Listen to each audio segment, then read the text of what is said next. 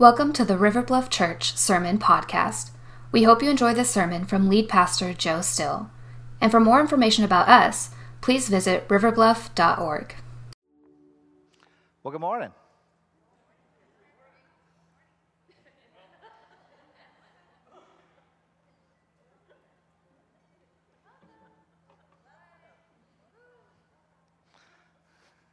I hope you feel welcome.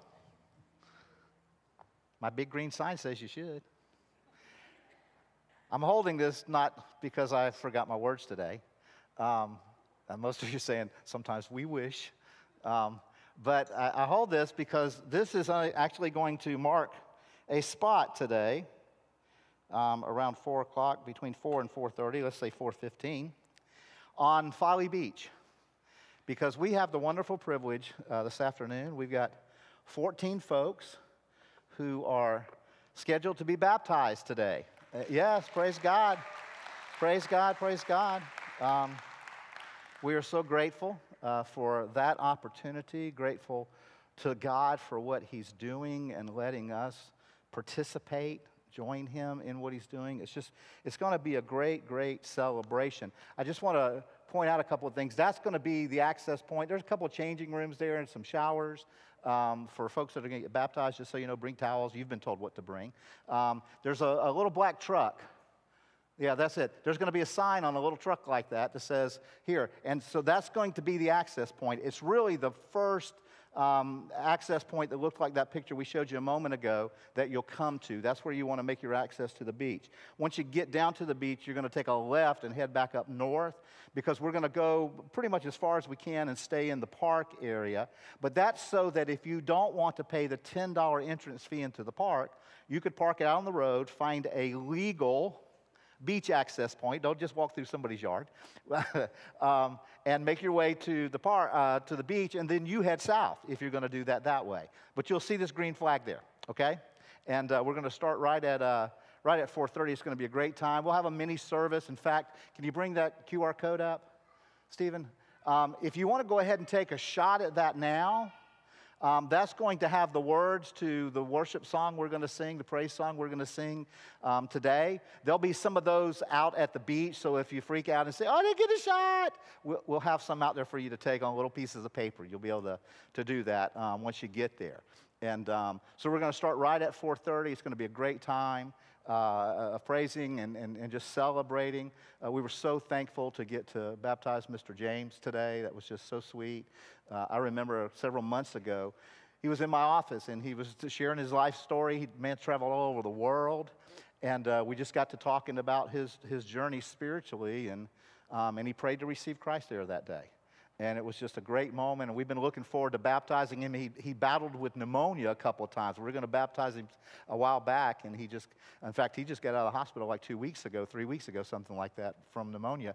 And I think he wanted to be baptized at the beach, but I kind of begged him.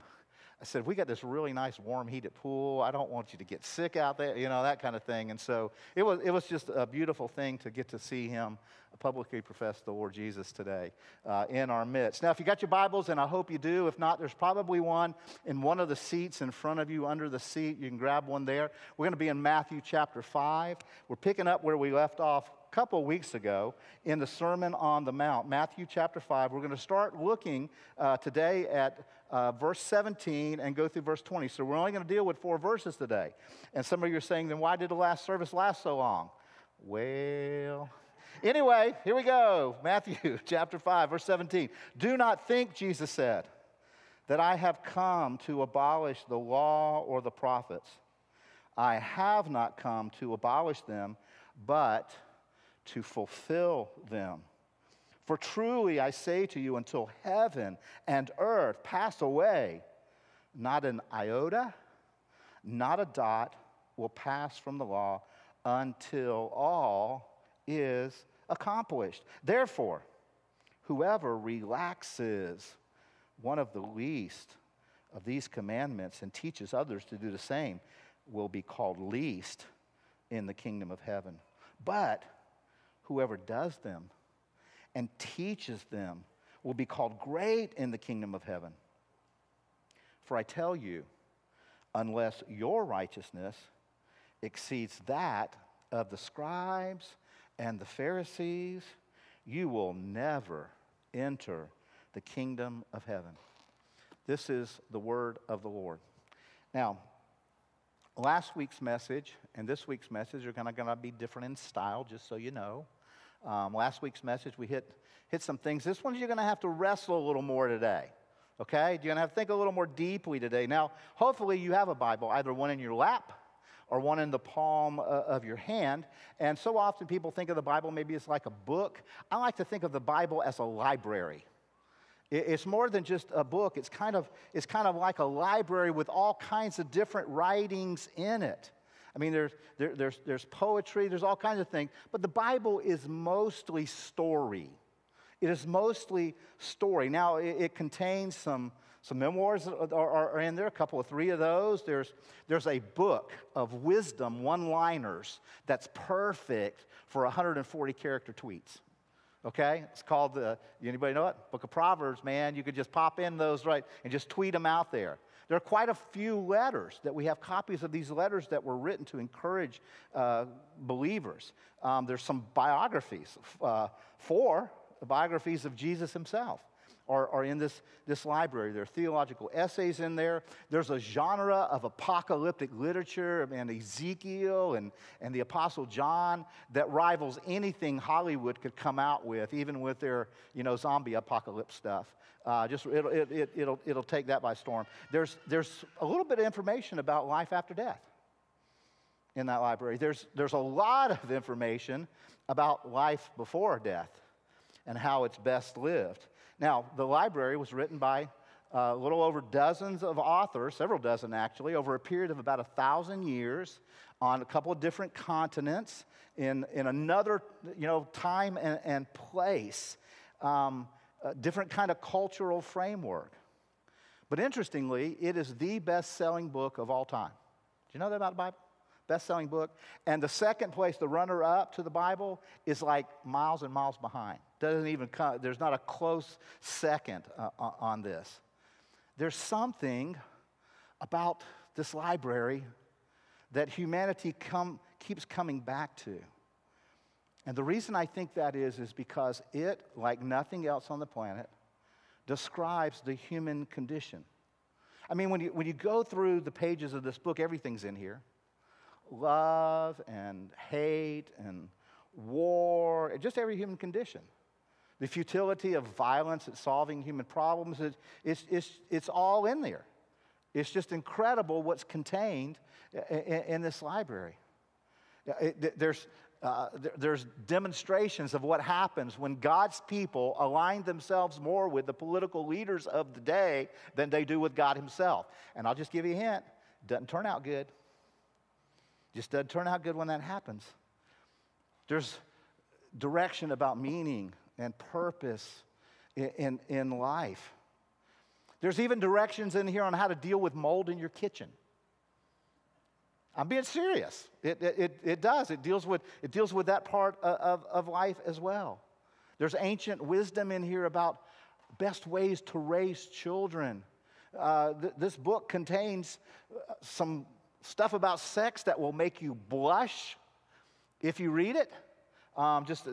It foretells the end of the world. It deals with doubt and doctrine and dogma. It is all in here in the Word of God. Now, I'm convinced that this generation, we're living in a tipping point for the church, capital C church. We're living kind of at this tipping point in the church in the West because a growing number of people, when we're honest about it, struggle with that book, the Bible. Some, and I'm not talking about the culture, I'm talking about the church now, some within the church actually have problems with the Bible. Not that they say it's boring or, not that I can't get my head around it, not that I can't understand it when I read it, but they take issue with it. Many, especially with the Old Testament. I mean, just let's be honest, there's some gnarly stuff in the Old Testament, okay? Wars and violence and abuse in the Old Testament. There are laws that regulates slavery. We have to think about how do we deal with that? And in the New Testament, there are quite a few things that stand in stark opposition to our culture. And so when we're honest, just right here among us, when we open that book up, sometimes we might feel just a little bit lost. Now, what we read a moment ago was kind of the introduction to the greatest sermon that would ever be given. That was still part of the introduction to the Sermon on the Mount. And what we look at today, again, I think might be the most important teaching of that whole message, because it is essentially what Jesus thinks about the Bible. How Jesus thinks we should, as his followers, interact. How Jesus himself interacted with the Bible, handled the Bible, read the Bible, taught the Bible. If you've ever thought to yourself, wonder what Jesus, how he feels about the Bible. Well, you showed up on the right day, because that's what I want us to think about. And I want us to, a lot of times when I've done messages about the Bible, I've tried real hard to convince you about some facts. I'm not going to do that so much today. My hope today is that you fall in love with Jesus a little more. And if you will fall in love with Jesus a little more, you will fall in love with the way he read the Bible and the way he handled the Bible, and you'll want to do the same thing. Now, the Bible itself says some things about itself. It's not going to come up on the screen, so if you want to go back and look, you may want to write this down. Hebrews chapter 4, verse 12 may be familiar to you. Hebrews 4:12 says this, the Bible speaking of itself. The Word of God is alive, and it is powerful. It's sharper than the sharpest two-edged sword. It is able to cut between the soul and the spirit. Folks, those are not easily divided. And if you're going to get in and cut between the soul and the spirit, you're diving deep into a human being. But the Bible says God's Word is able to do that. It can expose our innermost thoughts, it says. It has that capacity. Paul, writing his second letter to Timothy in 2 Timothy chapter 3. Again, not going to come up on the screen. You can write it down if you want to. 2 Timothy 3, verse 16 and 17. Paul's talking about God's Word, and he's helping Timothy understand why he needs to just make it part of his life. And he says this, all Scripture is breathed out by God, all of it. All Scripture is breathed out by God, and is profitable for teaching and for reproof and correction and for training in righteousness. Hang on to that, because we're going to talk a little bit more about righteousness in a minute. For training in righteousness. And it goes on to say, so that we could be equipped and complete in every way. And that's God's plan for his Word, the Bible, that it would complete us and be fulfilled. Now, you may have heard some others, and maybe even me, because I believe it, that this book is both inerrant and infallible in all its ways. That it perfectly communicates and fulfills the will of God for his people. And we've got to figure out what do we do with this thing. And so I want us to think about it from the vantage point of Jesus. And so let's go back and kind of take each verse at a time, each of those 4 verses, and walk through this. Matthew chapter 5, verse 17, Jesus says, do not think. Don't think this way, that I've come to abolish the law and the prophets. Now that phrase, the law and the prophets, may seem strange to us a little bit. It was perfectly used and utilized in Jesus' day. It basically just meant the Old Testament. Remember, they didn't have one of these that was, bound together. They definitely didn't have it in the palm of their hand, on a phone or anything like that. They didn't even have their own copy.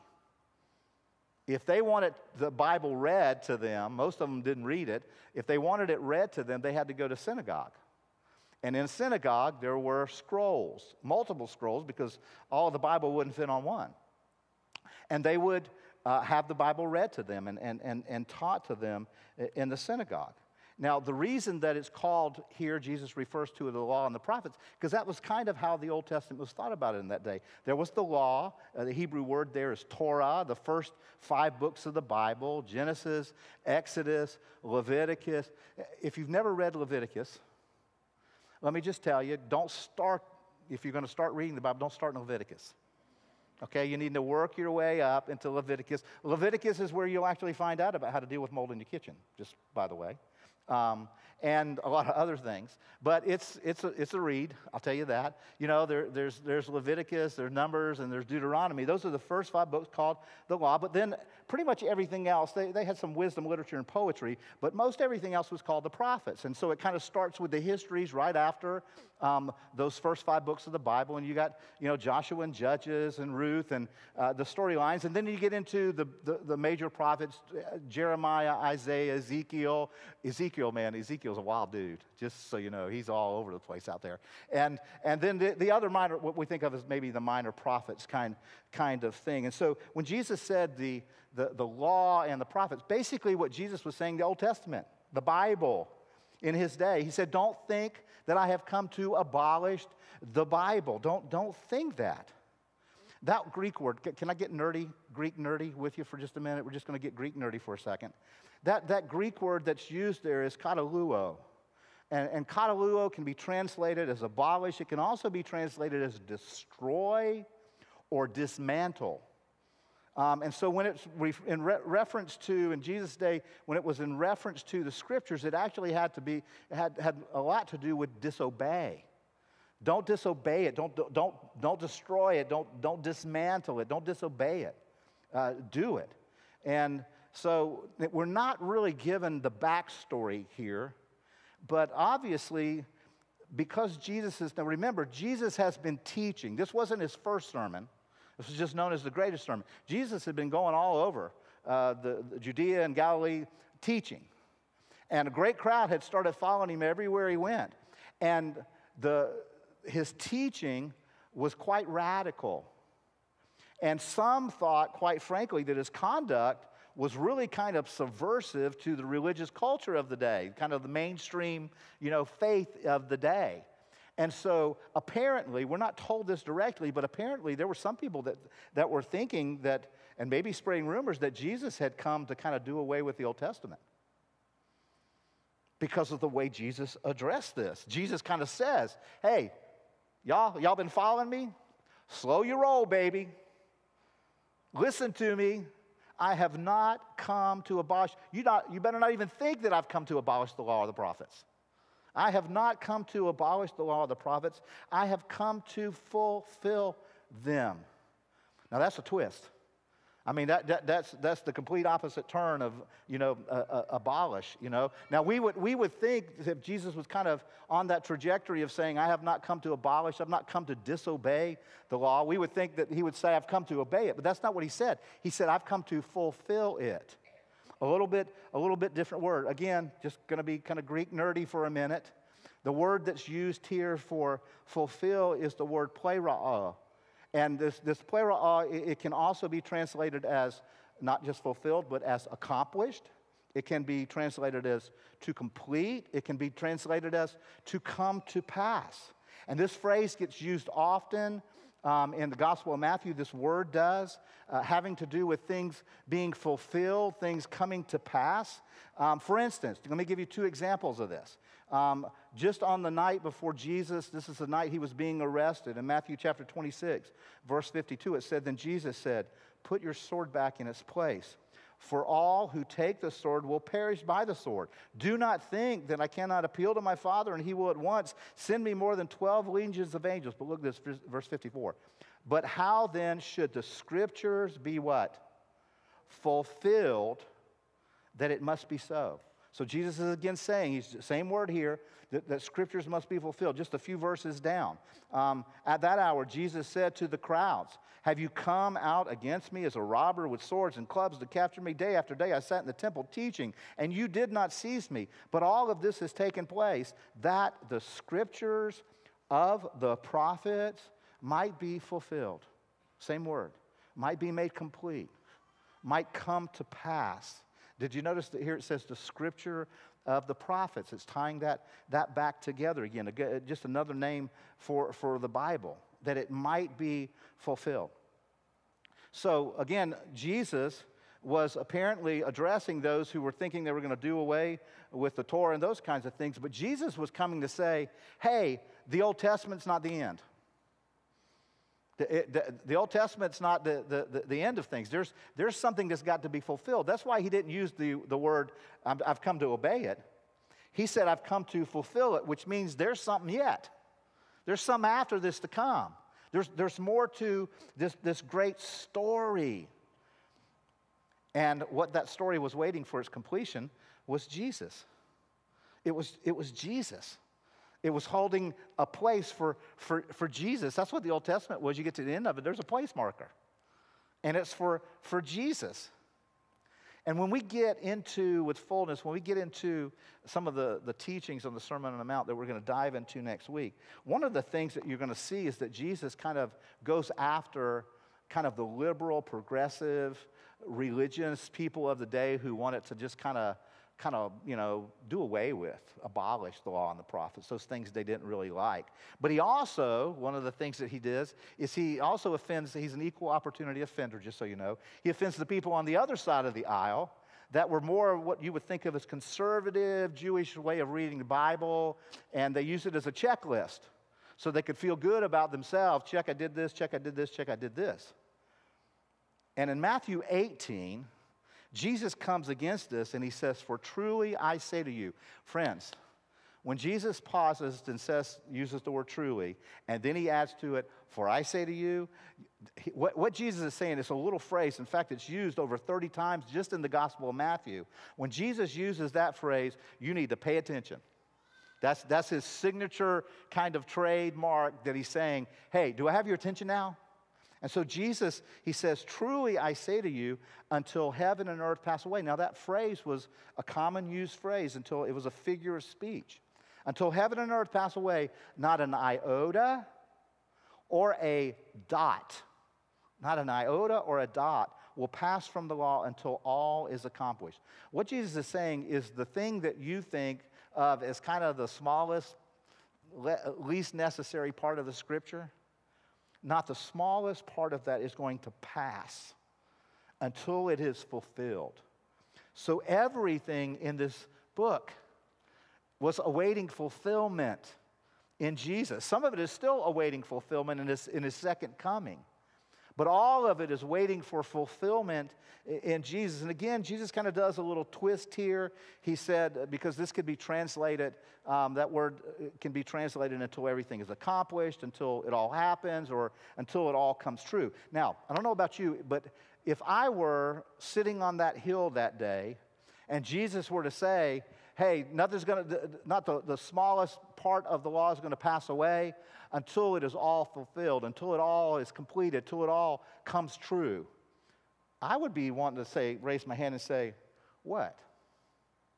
Until what comes true? What you talking about? Yeah, and he says, until it all happens. And I'd want to, what is it, Jesus, that you're talking about? Are you talking about until everything in the Old Testament comes true? But Jesus is going to start give them some other things too, some additional teaching. And Jesus is trying to point out here that the Old Testament is being fulfilled in him. None of it's going to pass away. Let's press on. Matthew chapter 5, verse 19. And so Jesus says, therefore, whoever relaxes. Now, he's not talking about going and getting in your hammock with your Bible now when he says whoever relaxes here. He says, whoever relaxes one of the least of these commands. Now, that word relaxes is the word luo. It can be translated loosen. It can be translated set aside. And so what Jesus is saying here is anybody who comes along trying to relax or set aside or kind of loosen up a bit, any part of the commands. Now, again, the commands that he's talking about here, what is it? Is he talking about the Old Testament commands? Or is he talking about the commands that he's going to be giving and has already been giving in some places? Which ones is he talking about? I read some commentators and they said the answer was yes. It's both. It's both and. He's talking about the Old Testament commands, and he's talking about the commands that he's going to be giving as well. And Jesus is saying is whoever relaxes, whoever loosens, whoever tries to set aside, if that's your attitude towards the Bible, you get to the places and you read something and you think, I don't really like that. I'm not real happy with that. I'm going to just kind of loosen that or set it aside, cut it out. Jesus says, therefore, whoever relaxes one of the least, that least part that you think of any commandment, and teaches others to do the same, you're going to be called least. If you try to do away with the least, you try to if that's your attitude towards God's word, you try to set something aside with it, you're going to be called least in the kingdom of heaven. If that's how you're going to read the Bible, you're going to be called least. Whoever sets it aside will be called least. Friends, that tells me something about our relationship with the Word of God and God. And here's what it tells me. This is kind of the first big point of the day. There is a reciprocal relationship between how you handle the Bible and how you experience life in the kingdom of God. There's a reciprocal relationship between how you handle the Bible and how you experience life in the kingdom of God. We'll talk more about that as we go. But verse 19 unfolds here. Jesus then turns and says, but if you're not one of those relaxers, but if you're somebody who does these commands, and teaches others these commands. In other words, if you will take it seriously. If you will take this book and realize it's different from any other book on the planet, that it is really, truly living, alive, it's active, it's sharp. It has the ability to get down to the deep places in your soul. That if you will do that, if you will live in it, do it and teach it to others. Don't just have it in your head, but actually practice it and show somebody else. Then you will be called what? Not least, you'll be called great in the kingdom of heaven. Now, I used to think that if I did this, that there'd be a little angel running around with a sign in heaven saying, "Ain't Joe great? Ain't Joe?" That's not really what it's about. Just so you know. It's about you will be made whole.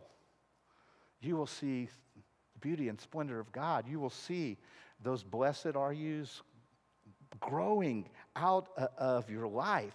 See, you will be called great. This is just so cool. Just so cool. And Jesus is, again, Jesus is not saying here, okay, if you'll just go home and you read your Bible every day, if you'll do that and you do what it says, okay, God bless you, class dismissed.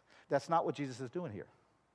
It's something much deeper and much richer. He says, and we see this in the next verse, because he's going to dive in, and this will be painful, especially to those who are listening to it that day. Some of us have heard it so much we forget the pain that it caused. But Jesus goes on in verse 20 to say this, "For I tell you." Now again, if Jesus stops you and says, "Truly I tell you," or "For I tell you," pay attention. "For I tell you, unless your righteousness." Now, if you were not somebody who had church experience, and you were just kind of living out in the world today, unless you were born in like the 50s, you probably had no connection to the word righteousness. It's just not, a word that gets used a lot out there. It's a great word. It really has a lot in the Hebrew language to do with goodness. It was a popular word in that day. And so Jesus says, unless your righteousness, unless your goodness exceeds that of the scribes and Pharisees, you will never enter the kingdom of heaven. And everybody on the hill would have swallowed hard then. Their jaws would have dropped. They'd have thought, what on earth is Jesus saying here? Now, just a little historical background. The scribes were like professional Bible teachers. They kind of grew up as a group of specialists in that day. And because at times Leviticus, for instance, was hard to understand, they needed somebody who trained in the scriptures and could teach it. And so that was kind of their full-time job. There was another group that kind of came up called the Pharisees. Pharisees is a much larger group. They're more like a sect, where the scribes are more of a profession. This was like a sect or a denomination, if you would, in Judaism, kind of like, there are Pentecostals and Baptists and, Calvinists, those kinds of things. In Christianity, these scribes and Pharisees, many of the scribes were Pharisees, okay? But not every Pharisee was a scribe. Okay, just so you kind of pick up on that. But the Pharisees were known for this strict adherence to the law, the very strict adherence to the law. Now, they were very respected for that.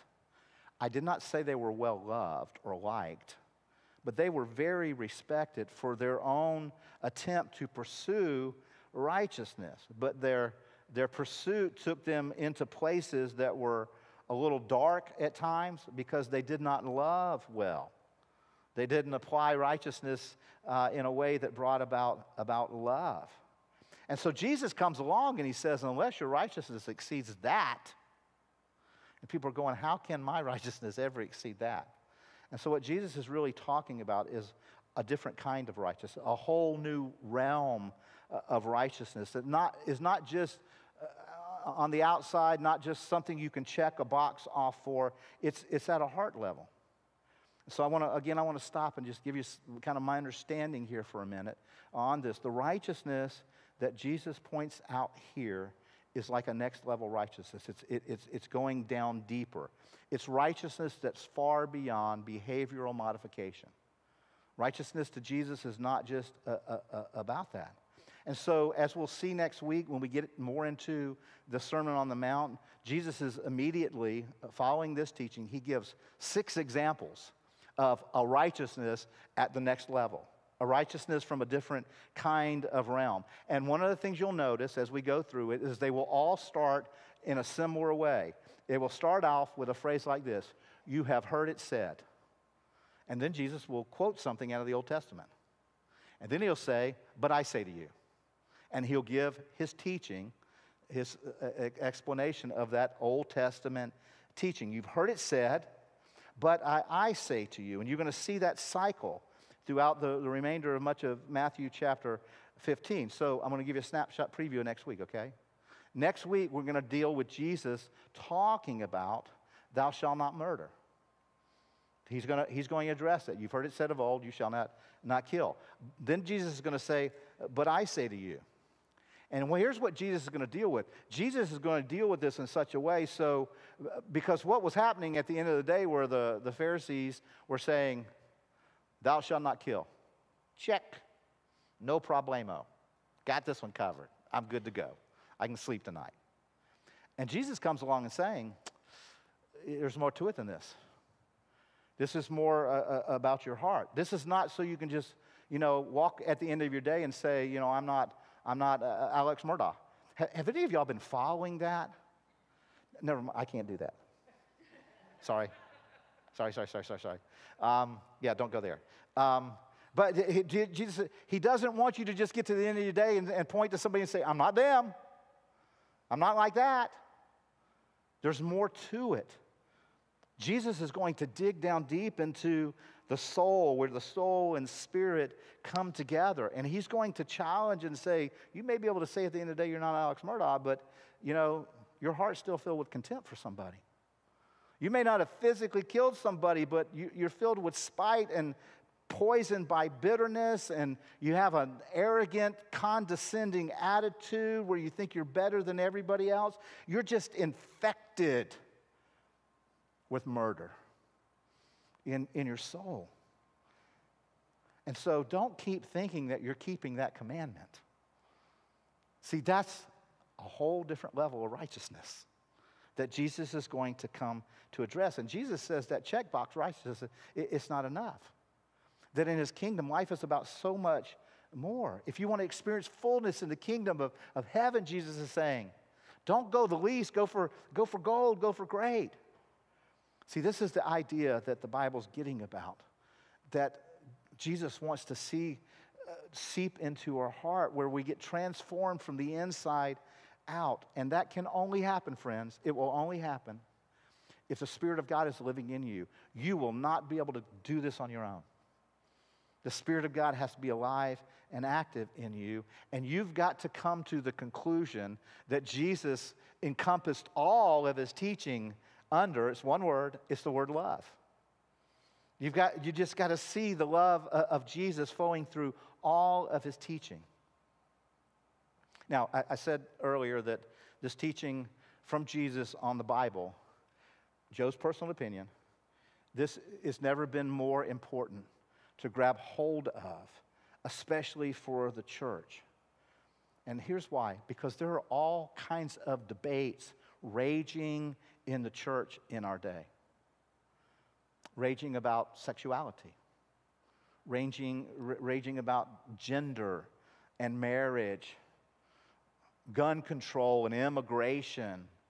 the gap between the rich and the poor. All of those things are controversial and stirring up. But again, here's what I think is the really big point, and Jesus is pointing us to is that the issue behind every other issue is this question: is the Bible authoritative? Is the Bible authoritative? Because if you conclude that the Bible is authoritative, now I know people in our day are allergic to that word. You know, we're just people are allergic to that word. You know, we don't want to talk about anybody having any kind of authority or anything having a authority over us. But if you get to the end of what Jesus is communicating here and come to the conclusion that the Bible is authoritative, then you get to deal with it. About 50 years ago, a man by the name of Charles Taylor, he's a philosopher, sociologist kind of guy. And he talked about and taught about how our culture has moved from a culture of authority to a culture of authenticity. He said our culture has made this shift. He demonstrated, 500 years ago, we were this culture under the authority of a king or under the authority of the structural church or under the authority of a family. But we've moved from a culture of authority to a culture of authenticity. Now, that language sounds kind of nice, doesn't it? I mean, it sounds pretty attractive. It kind of sounds like, ooh, we got an upgrade from authority to authenticity. And so, this culture of authenticity tells us things like, you got to be true to your true self. And you can't let anybody tell you, what's really true about you. Can't do that. Trust your feelings, Luke. It's that kind of, mindset where we have to do those kinds of things. And we are in a culture that itself is anti-authoritarian. Just the whole culture is like that. And our culture has defined freedom, and I would argue that it's misdefined freedom to be, you can do whatever the heck you want to, just don't hurt nobody else. That's freedom. And it's killing us. And it's destroying us, And I think we're starting to see our culture waking up to the reality that if we live there long, it'll kill us. That we can't continue life that way. I think we're starting to learn the hard way about some of these things. That if all we ever do is set out to satisfy our authentic self, and you just set aside Jesus, and you set aside the Christian faith, and you set aside thousands of years of wisdom on how human life best thrives, it'll destroy you. Again, our culture is kind of in this day of thinking we know better. We know better, especially in a city like Charleston, where we think we are so sophisticated. We just think we're so sophisticated. We've bought into a myth. We've bought into the myth of progress that says if it's new, it's better. We've just bought into that. We've so evolved after the Enlightenment. It's kind of the mantra, if you would. But I think our culture maybe starting on some of the fringes to wake up and say, wait a minute. Maybe there's something to that wisdom that God has given for thousands of years. Maybe, just maybe, there's some reality base for our culture in Genesis chapter 3. You remember what Genesis 3 is about? It starts out this way. Now the serpent was more crafty than any other beast of the field. And so we're introduced for the first time to Satan. But Genesis chapter 3, though it introduces the Satan, it's not really about Satan. Genesis chapter 3, I believe, is mostly about the broken human condition. The broken human condition. And it begs this question: how will each of you and me decide we're going to define good and evil? Are we going to get to decide it ourselves, or will we let the Creator decide it? Will we look at ourselves and say, I'm just the creation, the Creator gets to decide? It reminds me of a story I read recently about a little boy. I think he was about 5 or 6, and he literally got caught with his hand in the cookie jar before dinner, which was a no-no. And so he had to go do the timeout thing, and he's sitting in timeout, and he just starts grumbling. I mean, and so finally his dad goes over and asks him, what is going on? Well, I'm just mad. Well, what are you mad about? I mean, you did the crime, you got to do the time. What are you mad about? I'm mad at Adam and Eve. Well, what are you mad about Adam and Eve for? You know, that seems strange. Because if they had never sinned, I wouldn't be in this mess that I'm in right now, and I'd be enjoying cookies. Friends, if Adam and Eve hadn't blown it, their kids would have. And if their kids hadn't blown it, their grandkids would. And if their grandkids hadn't blown it, you would have. I know I would have. See, we all come to this Genesis 3 moment in our lives, many of them, where we have to make decisions about good and evil, about right and wrong. And you can fill in the blank of what kind of moral decisions, relational decisions, spiritual decisions. And we have this choice. We can either define good and evil based on that little voice floating in our heads, or that big loud voice out in the culture, or the voice of God. We get to decide which one of those voices that we're going to listen to. And this is what Jesus is getting at here. But see, we've got to see ourselves as, I'm the creation, not the creator. And then begin to understand that there is an intentionality in the framework of God's created order for humanity. And he's given us thousands of years of wisdom to embrace that and live out of that. Now, before I wrap up and pray, I want to give some observations and applications real quickly. Some observations and applications real quickly that I think are Jesus' kind of take on the Bible. My mentor, Pastor Kurt, used to say, Joe, when you get to the end of a passage of Scripture that you've read, you got to ask two things. What did it say? And so what are you going to do about it? So I'm going to be real simple today, okay? We're going to look at the what and the so what real quickly, okay? Here's the first what that I kind of draw out of this story. For Jesus, the Bible is a story that reaches its climax in his life. The whole Bible is a story waiting on Jesus. The whole Bible is a story about Jesus. Now again, just speaking about the Bible itself, if you've got a mathematical mind, about 75% of the Bible is narrative, some of that being poetry, but this kind of narrative, and it has implications and directions about authority on everything.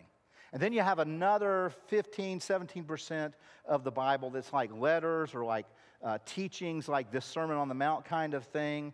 And so if you added up those verses that are just straight out commands, okay, you'd end up with a single-digit number. Okay, it's not a great big single-digit number, but about a single-digit number. That's if you're a cynic, you'd say it's the rules and regulations. But that's not the biggest percentage of the Bible. And so when Jesus reads the Bible, he's not reading it as a laundry list of do's and don'ts. He's reading it as this great epic story, the greatest epic story about him being fulfilled in him. And along the way, in the context of real life, God gives directives and commands on the best way to live this life. And some of those commands were given for a specific season. And some of them were given for every person forever. That's the kind of the plan. Some of the commands that were given for that group of people known as the nation of Israel, because God had a specific purpose for them.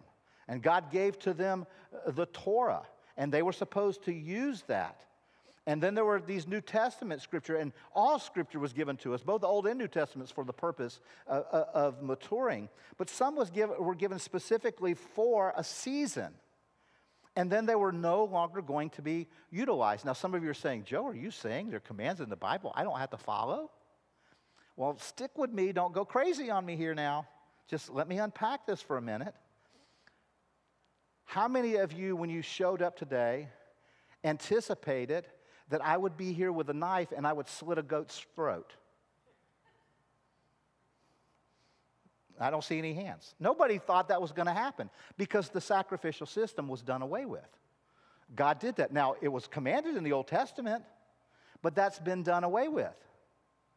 In the New Testament also tells us that we can now eat pork and shellfish. Yay for barbecue. You know? You can go have shrimp this afternoon after you leave the beach baptism, you know? Because those laws were for a specific season and reason. But the command to not commit adultery and not to lie and not to, those are for everyone forever. For all people in all places at all times. And so we need a key that tells us how to interpret which ones were for then and which ones are forever, so that we don't just pick and choose, because we'll pick and choose wrongly. And so Jesus comes along and he teaches us about that in his teachings. We read about those in the Gospels. God gives us the whole of the New Testament. That's our interpretive key to the Old Testament commands. Jesus gives clear teaching on that, so we know which ones to keep forever and which ones were for a season, what we can move away from. And Jesus comes and says this story reaches its climax in me. That was the great claim he made, that it's going to all be fulfilled in him, that's what the Old Testament is about. So that leads us to the first so what. Here's the first so what. As an apprentice of Jesus, I must read the whole Bible as the one story about Jesus. I must read the whole Bible as the one story about Jesus, and I need to look for him on every page, even in Leviticus. You need to look for Jesus in Leviticus because he's there. He's in there. It all leads to Jesus. Second, what that I see out of what Jesus told us about God's word today is this. For Jesus, not only was the Bible story, the Bible was also scripture. It's also scripture. Now, I love that phrase that Jesus uses, not an iota, not a dot will pass till it's all accomplished. In John chapter 10, it's not going to come up on the screen, but in John chapter 10, Jesus is kind of in a debate with the Pharisees, and it got so heated that there were people there who picked up rocks. They were about to stone Jesus to death. And there's what seems like a little bitty throwaway line, and Jesus says this in John 10:35. He says, Scripture cannot be broken. Cannot be broken. And again, this is Jesus referring to this concept that he raises in the Sermon on the Mount, that I didn't come to abolish this. See, Jesus teaches this concept to his apostles so that when we get in the book of Acts, there's a phrase that gets kind of recycled several times in the book of Acts. When they're talking about the scriptures, they'll say something like, the Holy Spirit spoke by the mouth of, and they'll use like David or Isaiah or Jeremiah. They'll fill in that Old Testament personality that God used to write those words or speak those words. And then when we get to the letters of the apostles, the apostle Peter, I read this the other day in 2 Peter chapter 1. Again, not going to come on the screen, but in 2 Peter chapter 1, verse 20, it says, above all, you must realize that no prophecy in Scripture ever came from the prophet's own understanding or from human initiative. Knows those prophets, they were moved by the Holy Spirit and they spoke from God. And I love that. You know, we talked earlier about all of the Bible, all Scripture being inspired by God. And what that means is there was a partnership between God and a human being. That human being would bring their own personal experiences into the writing, but they were inspired by God. God was breathing in them in a very, very special, unique kind of way. It wasn't like a Stephen King movie where they got possessed and taken over. Their own personalities were there. They cooperated with God. That's why, if you were with us last week, we looked at 3 Gospels and how they talked about the same event, Jesus walking on the water, and each of them had a different flavor to add.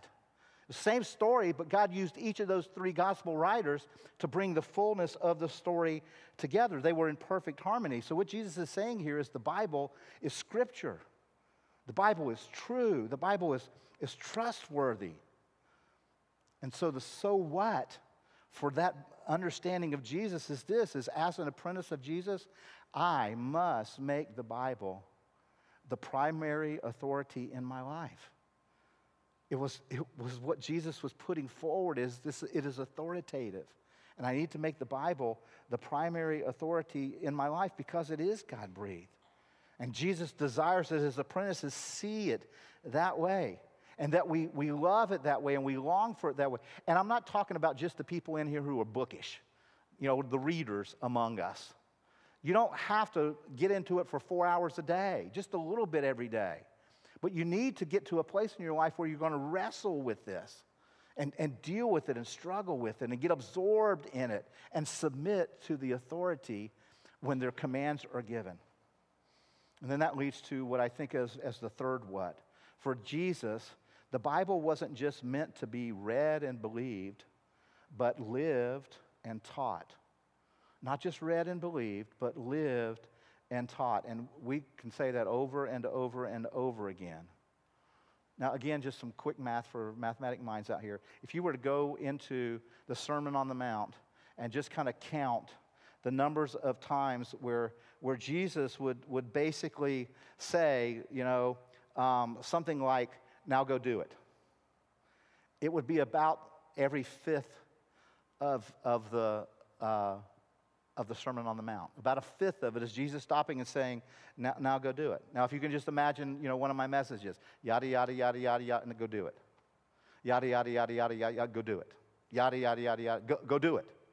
That was kind of the rhythm of Jesus' Sermon on the Mount because it was so important to him that we go do it. That's why he starts the message out by saying, whoever practices and teaches it will be called great. And then when we get to the end of the Sermon on the Mount, you get to Matthew chapter 7, the last verses are this beautiful parable of Jesus saying, for those people who build their life, their house on the rock, man, your house is going to stand. But if you build it on sand, if you don't build it on my words, but you build it on something else, it's going to get blown away. Jesus is saying these words of mine will give you life. The kind of life that is transformed from the inside to the outside. See, Jesus didn't come to just give you information. He came to bring transformation. It's not enough to just read it. We got to roll around it and wrestle in it and study it. But then we've got to do it. Now, what that means is sometimes you need to put your notes away. Sometimes you need to turn the podcast off and actually go do what you just read. Do it in community. Do it with a group of other believers. And that leads to the last so what of the day. As an apprentice of Jesus, I must not pick and choose with the Bible, not pick and choose, but follow Jesus in his way of reading it and putting it into practice and teaching others to do the same. I need to read it in such a way that I put it into practice and teach others to do the same. Jesus' half-brother was inspired by the Holy Spirit to write these words in James chapter 1, verse 22. Many of you know the verse. Be ye doers of the word and not merely what? Hearers, deceiving yourselves. If all you are is a hearer, you're self-deceived, baby. That's why you feel stuck. It's because all you're doing is listening, absorbing, taking it in, and you're never, ever doing what God's word says. Now, I know that in our day, some of this sounds crazy, to make an ancient document authoritative in your life. It sounds crazy in our culture. And you may be here today and you may be saying, hey, Joe, dude, look, I got questions that will stretch from here to Alaska and back about this book. And you're wanting me to make it an authority in my life. Friends, I've been trying to study this Bible now for over 40 years. And I still got questions. If you leave this life before Jesus returns, you're going to have questions. And they're not going to be answered until we're in eternity. But here's what I want you to say. If you're filled with questions, it's okay. It's okay. This is a safe place to explore those questions. This is a safe place. Now, I know the culture, the world says this is ridiculous. This is foolishness. But please hear me say this. It's safe here. You can ask those weird questions that you're thinking, you can't say that out loud. Yeah, you can. You can ask it here. You can ask that question. I love I don't remember where I heard it first, but I loved it. I borrowed it years ago. This is a safe place to explore the dangerous message of the gospel of Jesus. It's just a safe place to do this. We will walk with you as a family. But here's what I got to do. I got to remind you what's at stake. Instead of just walking away, wrestle. Because what's at stake is eternal life. What's at stake is life in the kingdom of God. What's at stake is the destination of your eternal soul. There's a lot at stake. So don't walk away. Wrestle. Wrestle in the Word of God. Let's pray. Father, we just come in this moment just to give thanks now. Jesus, that you are so good to us, that not only did you come to pay a debt we couldn't pay, that we owed God, each and every one of us, that you came to pay that on the cross. And your word tells us that's what you came to do, that this great story called the Bible is all about you. You're at the center of it. And what you did on Calvary's cross, and what you did 3 days later when you came out of that grave, just the great apex, God. God, thank you. You were so good to send your only begotten Son to die in my place, to die in our place. You're so good. And then you're so good to have given us your word, not to beat us up with it, but to set us free, to give us life. And so we come, God, to declare your goodness because we've been in your word.